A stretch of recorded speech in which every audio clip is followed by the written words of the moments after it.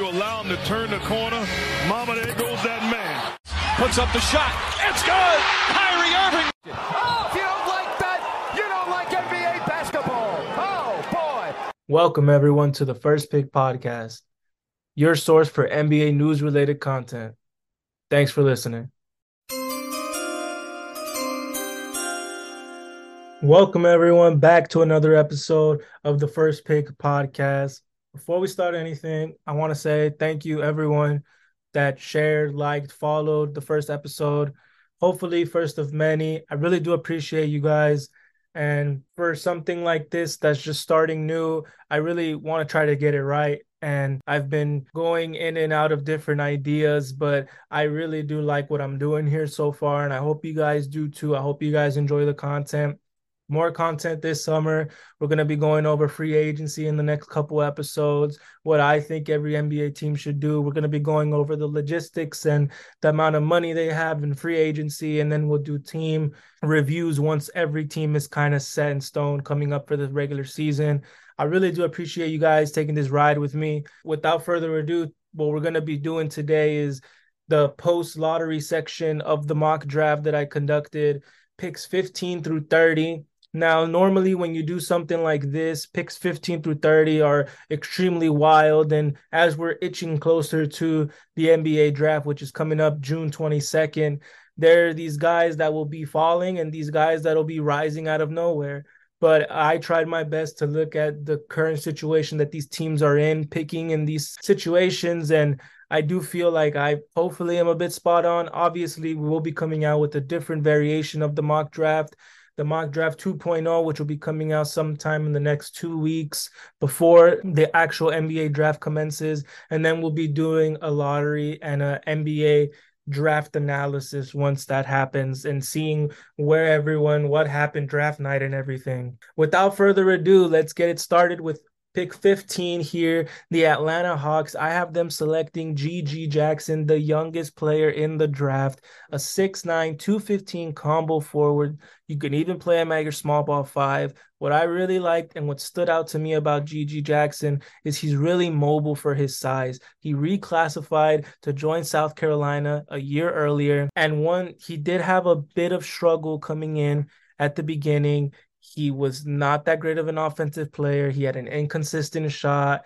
He did not have the best measurables at the combine, but something that I really thought stood out to me was his handle for his size and just the sheer scoring potential that he brought. There were some games in South Carolina where he went unconscious and he was able to carry the team on his back. And I do feel like a team like Atlanta that has a really nice core coming off their bench, Onyeka Okongwu, Jalen Johnson, Bogdan Bogdanovic, they can, and even the starting line of DeAndre Hunter, John Collins, Clint Capella, those are guys that he can really work with, just forwards that are really 3-and-D. And I think GG Jackson cannot go to any other place that provides that type of mentorship for him. He goes to a win-now situation in Atlanta where they want to make their star Trae Young happy.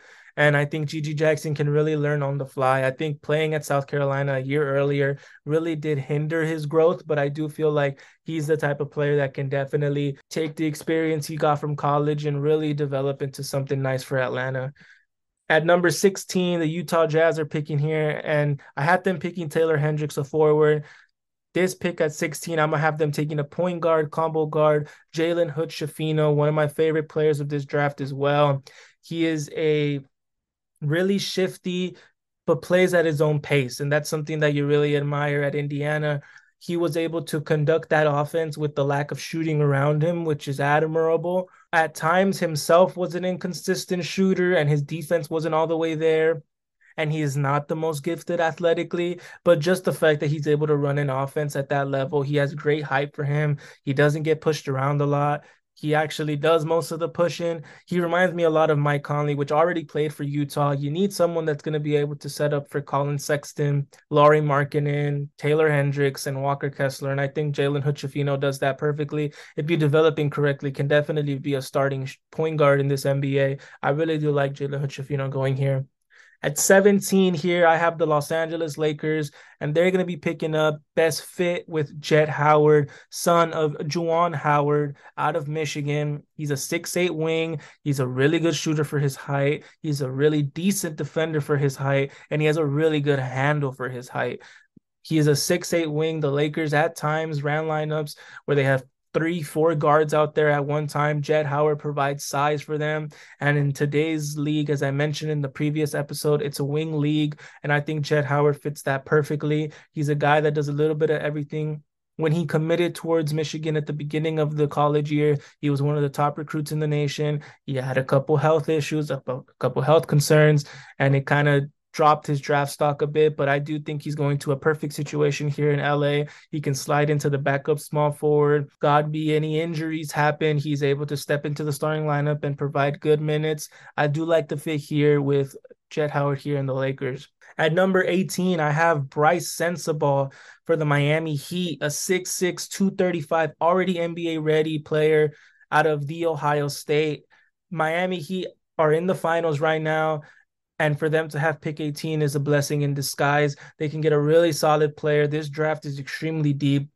I would honestly be surprised if Brice Sensabaugh is still here at 18, but if he is, Miami definitely needs to get him. He played a little bit of power forward, so he's undersized at that position, but if it's anything Miami has showed us is they can play a bunch of undrafted guys and make them look like all-stars. Brice Sensabaugh already looks like an all-star without stepping into the NBA. Brice Sensabaugh here, he's a great 3-level scorer, and he gets to his spots. He's a little on the older side of the draft when it comes to the ages, but he has a great handle for his size. He's a decent defender, and in his college tapes, he did not have a real ability to chuck up a lot of three-point shots, but in his workouts, in his pro days, he's shown the ability to make and take three-point shots, and he's really, really good at it. So right now, I do have him going here at 18 to Miami because we do see at times Miami's offense is very stagnant. If they can add another guy like Brice Sensabaugh that can get them a bucket in times of need, I do think that he definitely fits that. Now, one thing I can for sure tell you guys that will be on the next mock draft, Brice Sensabaugh will not be here at number 18. But for the purpose of the first mock draft that we're doing, he'll be slotted here at 18 for Miami. Another really solid player that I think will be here and available for the Golden State Warriors is Kris Murray, a 6'8", 220. He's a plug-in player, just like his brother Keegan. Keegan was taken 4th last year in the NBA draft, and he helped Sacramento be an efficient, really great 40% three-point shooter. And I think Kris Murray probably won't do that to that extent, but he is that type of player as well. You plug him into your system, and because the Warriors shoot so many threes, I think that'll fix his volume problems that people had. He didn't take that many, but I think if he goes into a system like Golden State that expects him to take a lot of three-pointers, I think that shores up some of his problems. He's a really good defender. He tries. He has really good size, and he's a really good rebounder for his height. He lacks a bit of athleticism, just like his brother. He lacks a little bit of ball handling, just like his brother. But at the end of the day, he's a plug-in player. You don't really expect him to have a ball handle or to go 94 feet and go coast to coast and dunk on somebody. You kind of just expect him to play his 3-and-D role, and I think he really fits Golden State that really, really well. Number 20, I have the Houston Rockets here, and they'll be selecting Leonard Miller. I had them taking earlier in the draft Jarace Walker, who was my biggest riser of the draft. But Leonard Miller here is a 6'10", another forward like Jarace Walker, but they're completely different players. Leonard Miller is a defensive monster. I compared him to Jared Vanderbilt, a player that can really stick him on the best offensive player on the other end, and he'll probably do a really good job in the future. He has a really nice handle for his 6'10" height, and he's a really good finisher. My only problem with this is his shot creation. Obviously, he played in the G League, which is a big step more than these collegiate players, but I do think that in order for him to become maybe in the top 20, not be at 20, but be in the top 20, is going to be his shot creation. If he can end up creating shots for himself off the dribble and such. But as a player of right now, if Houston decides to go the James Harden route, the ball will not be in anyone's hands but James Harden. And I do feel like Leonard Miller, they do need a plus defender, and Leonard Miller can really be that. I don't know if he could be that in his first year. You might be putting too much trust in him, especially because he'll be taken in the 20s. But this draft class is really deep. Every player in the first round can arguably have a really solid impact on that team's rotation. And Leonard Miller is no different. I do think that he'll struggle a bit in the beginning, but because of his G League ability and the fact that he played in the G League, is just gonna do wonders for him and make that transition so much more easier for him. I really do like this fit. Another guy that I have here for Brooklyn here at 21 is Kobe Buffkin. He's a 6'5", 195, one of the lighter people in this year's draft, but he's a combo guard from Michigan. He is one of the best scorers, pure scorers in this draft. He's a great handle for his size. He's extremely shifty and creative. The more and more I see his tapes and I talk about Kobe Buffkin, the more I believe that he will be in the top 18 in this draft. His frame is something that you worry about, but obviously with a couple of NBA off seasons and NBA weight training, hopefully he can develop some sort of frame. His defensive effort is something that you look at and you can kind of question, but so far in these workouts and these pre-draft pro days, he's been doing excellent. His consistency is something that you really got to look at as well, but you hope that once he gets to the NBA, he can string a couple good games together. He reminds me a lot of a Tyrese Maxey and an Emmanuel Quickley. He's just a scorer and you can bring him off your bench. And there are times in the playoffs this year where we saw teams get bailed out with a great performance off the bench. Kobe Buffkin can definitely be that. And a team like Brooklyn, who is starting this restart, if I can say, because they got great hauls for Kyrie and for Kevin Durant, I think that Kobe Buffkin fits in right away and can definitely be a really good scorer for Brooklyn this upcoming season. Number 22, Bilal Coulibaly. Brooklyn has back-to-back picks here, and I think they can't go wrong with both of these. Bilal Coulibaly will be someone who will, in the next mock draft, most likely be a lot higher. Teammate of Victor Wembanyama. He's a 6'7" wing. He has great potential, and he showed that. Right now in France, they're in the middle of their tournament, and he just had a great performance in the semifinals. One of the leading scorers in that game, showed his three-point ability, showed his defensive instinct, and for him to be one of the youngest players in the draft and still be able to showcase that, I would not be surprised if he's taken in the lottery. He has a great shooting form. Obviously, his cons were his consistency and his frame, but because of the stuff that he's been doing over there in France, I wouldn't be surprised if he goes higher. For the meantime, we're going to have him here going to Brooklyn at 22, which I do feel like is his lowest in the draft. He will not pass this slot here, past Brooklyn, especially because they have back-to-back picks. He reminds me a lot of an OG Anunoby, and I do think that he can definitely grow into that role once coming in the NBA and getting some weight training and such. Number 23 here, I have another riser who's been rising up draft boards, Dereck Lively. He is a 7'1" center, 230 pounds, center out of Duke. He's just an uber athletic center, already ready NBA frame. He came into Duke from high school as one of the best prospects in the draft, had an injury in between the summer of his high school and his first season at Duke, but he came back, he changed his whole game up and still led the whole NCAA in blocks per game. He had 2.5 blocks per game. Obviously, you worry about his offensive limitations. He was a lot of a catch the lob type of guy, standing and dunking, running. But in his pro days with Clutch Sports, he's been showing a three-point shot, which has really been surprising. He actually just worked out for the Los Angeles Lakers, who have the 17th pick. So I really wouldn't be surprised if Dereck Lively ends up going in the top 20. If he can develop some sort of playmaking and outside shot, obviously we are all super in awe with Nikola Jokic over there in Denver. Not saying anyone can be that, but if you can develop some sort of playmaking and maybe just a set shot, that'd be really nice coming from your center position, but he's already a great center.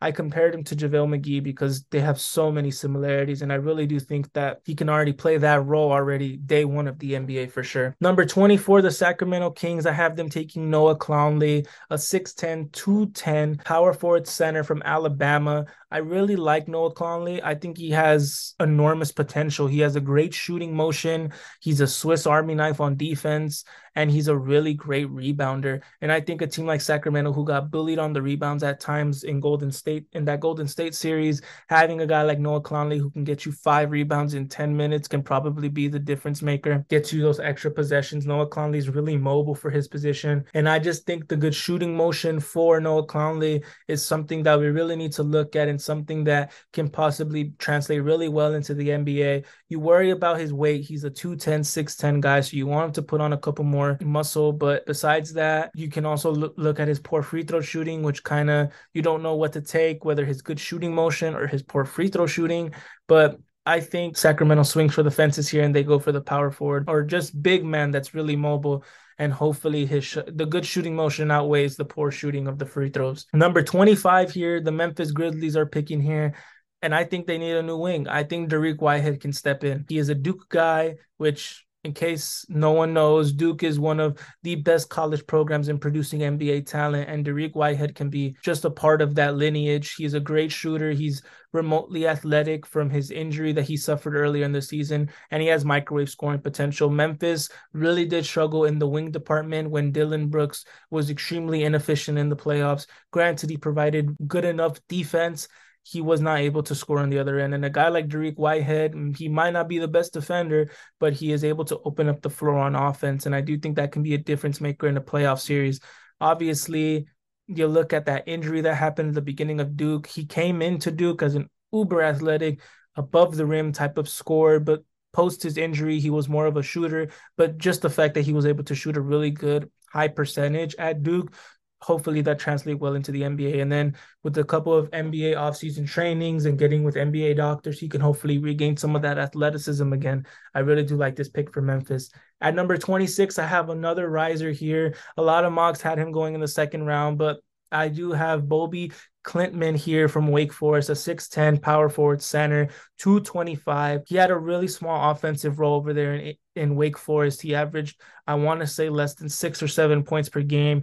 Really, really low minutes, but he had a shooting ability. He has positional versatility, and he has the defensive ability.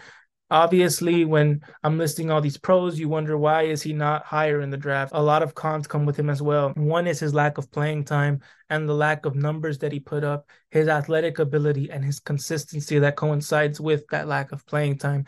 If he develops into the player I think he can develop into, you're looking at a Robert Covington, Christian Wood-esque player, and Indiana's building something really nice over there. And I really do put a lot of trust in Tyrese Halliburton to get these other guys involved. And I think Bobi Klintman next to Miles Turner is a really nice defensive duo. Both can stretch the floor and just leaves a lot of space on offense for the people to drive and kick, and they'll be looking really nice over there in Indiana.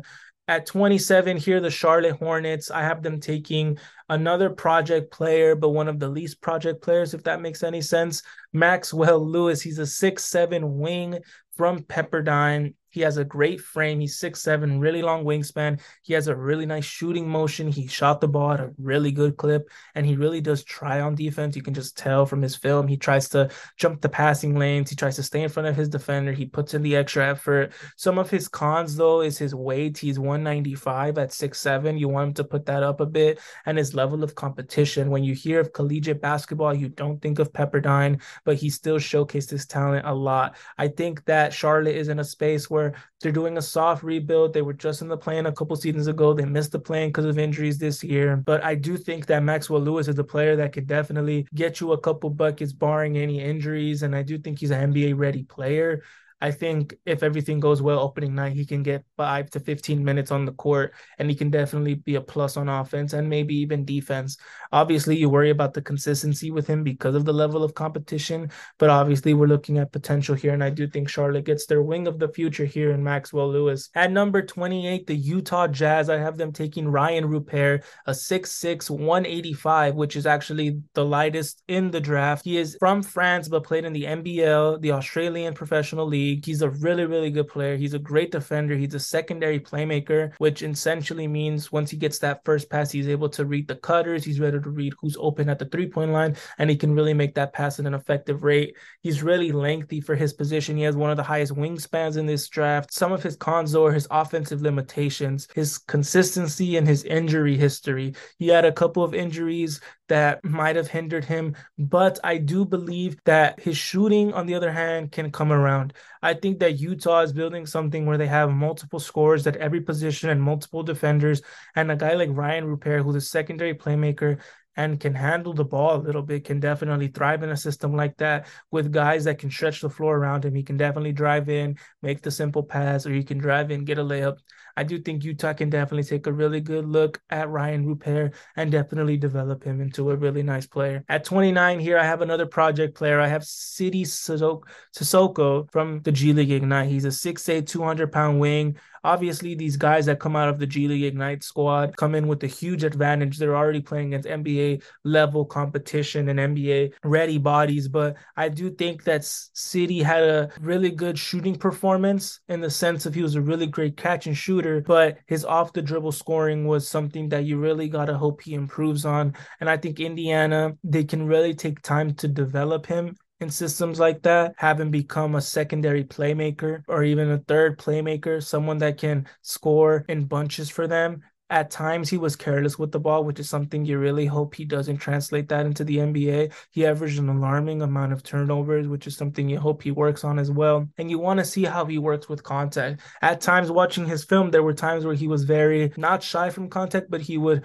drive in the paint and he would get contact and just completely miss his target. And I do feel like if he works on that, his scoring in the paint, that opens up his whole game as a catch and shooter and such. And I really do like the potential there for Sidy Cissoko. At 30 here, the Los Angeles Clippers, I have them taking James Naji, a 6'10", 200-pound center from Nigeria. He plays in the FC Barcelona club for basketball. He's a really NBA-ready player. He's a lob catcher. He has a great shot blocking tendency to him. My only cons to him is he is your traditional center, just extremely athletic. He has no outside game. He's a 50% free throw shooter, and he got a really low amount of minutes over there at FC Barcelona. The Clippers at times, when Ivica Zubac was off the court, lacked size. Thank God they got Mason Plumlee because that really did allow them. But if they feel like Mason Plumlee was not the answer, James Naji can come in and he can be a really athletic guy who can catch lobs, stay with perimeter defenders, and he can block a lot of shots. You can even have him come in this year, assuming you bring back Mason Plumlee and have him be a third-string guy that you develop. I really do like the fit there for the Clippers. Anyway, thank you guys so much for watching the post-lottery part of my mock draft 1.0 here at the First Pick Podcast. I really do appreciate you guys giving me a listen, and I'll be seeing you guys soon. Thank you.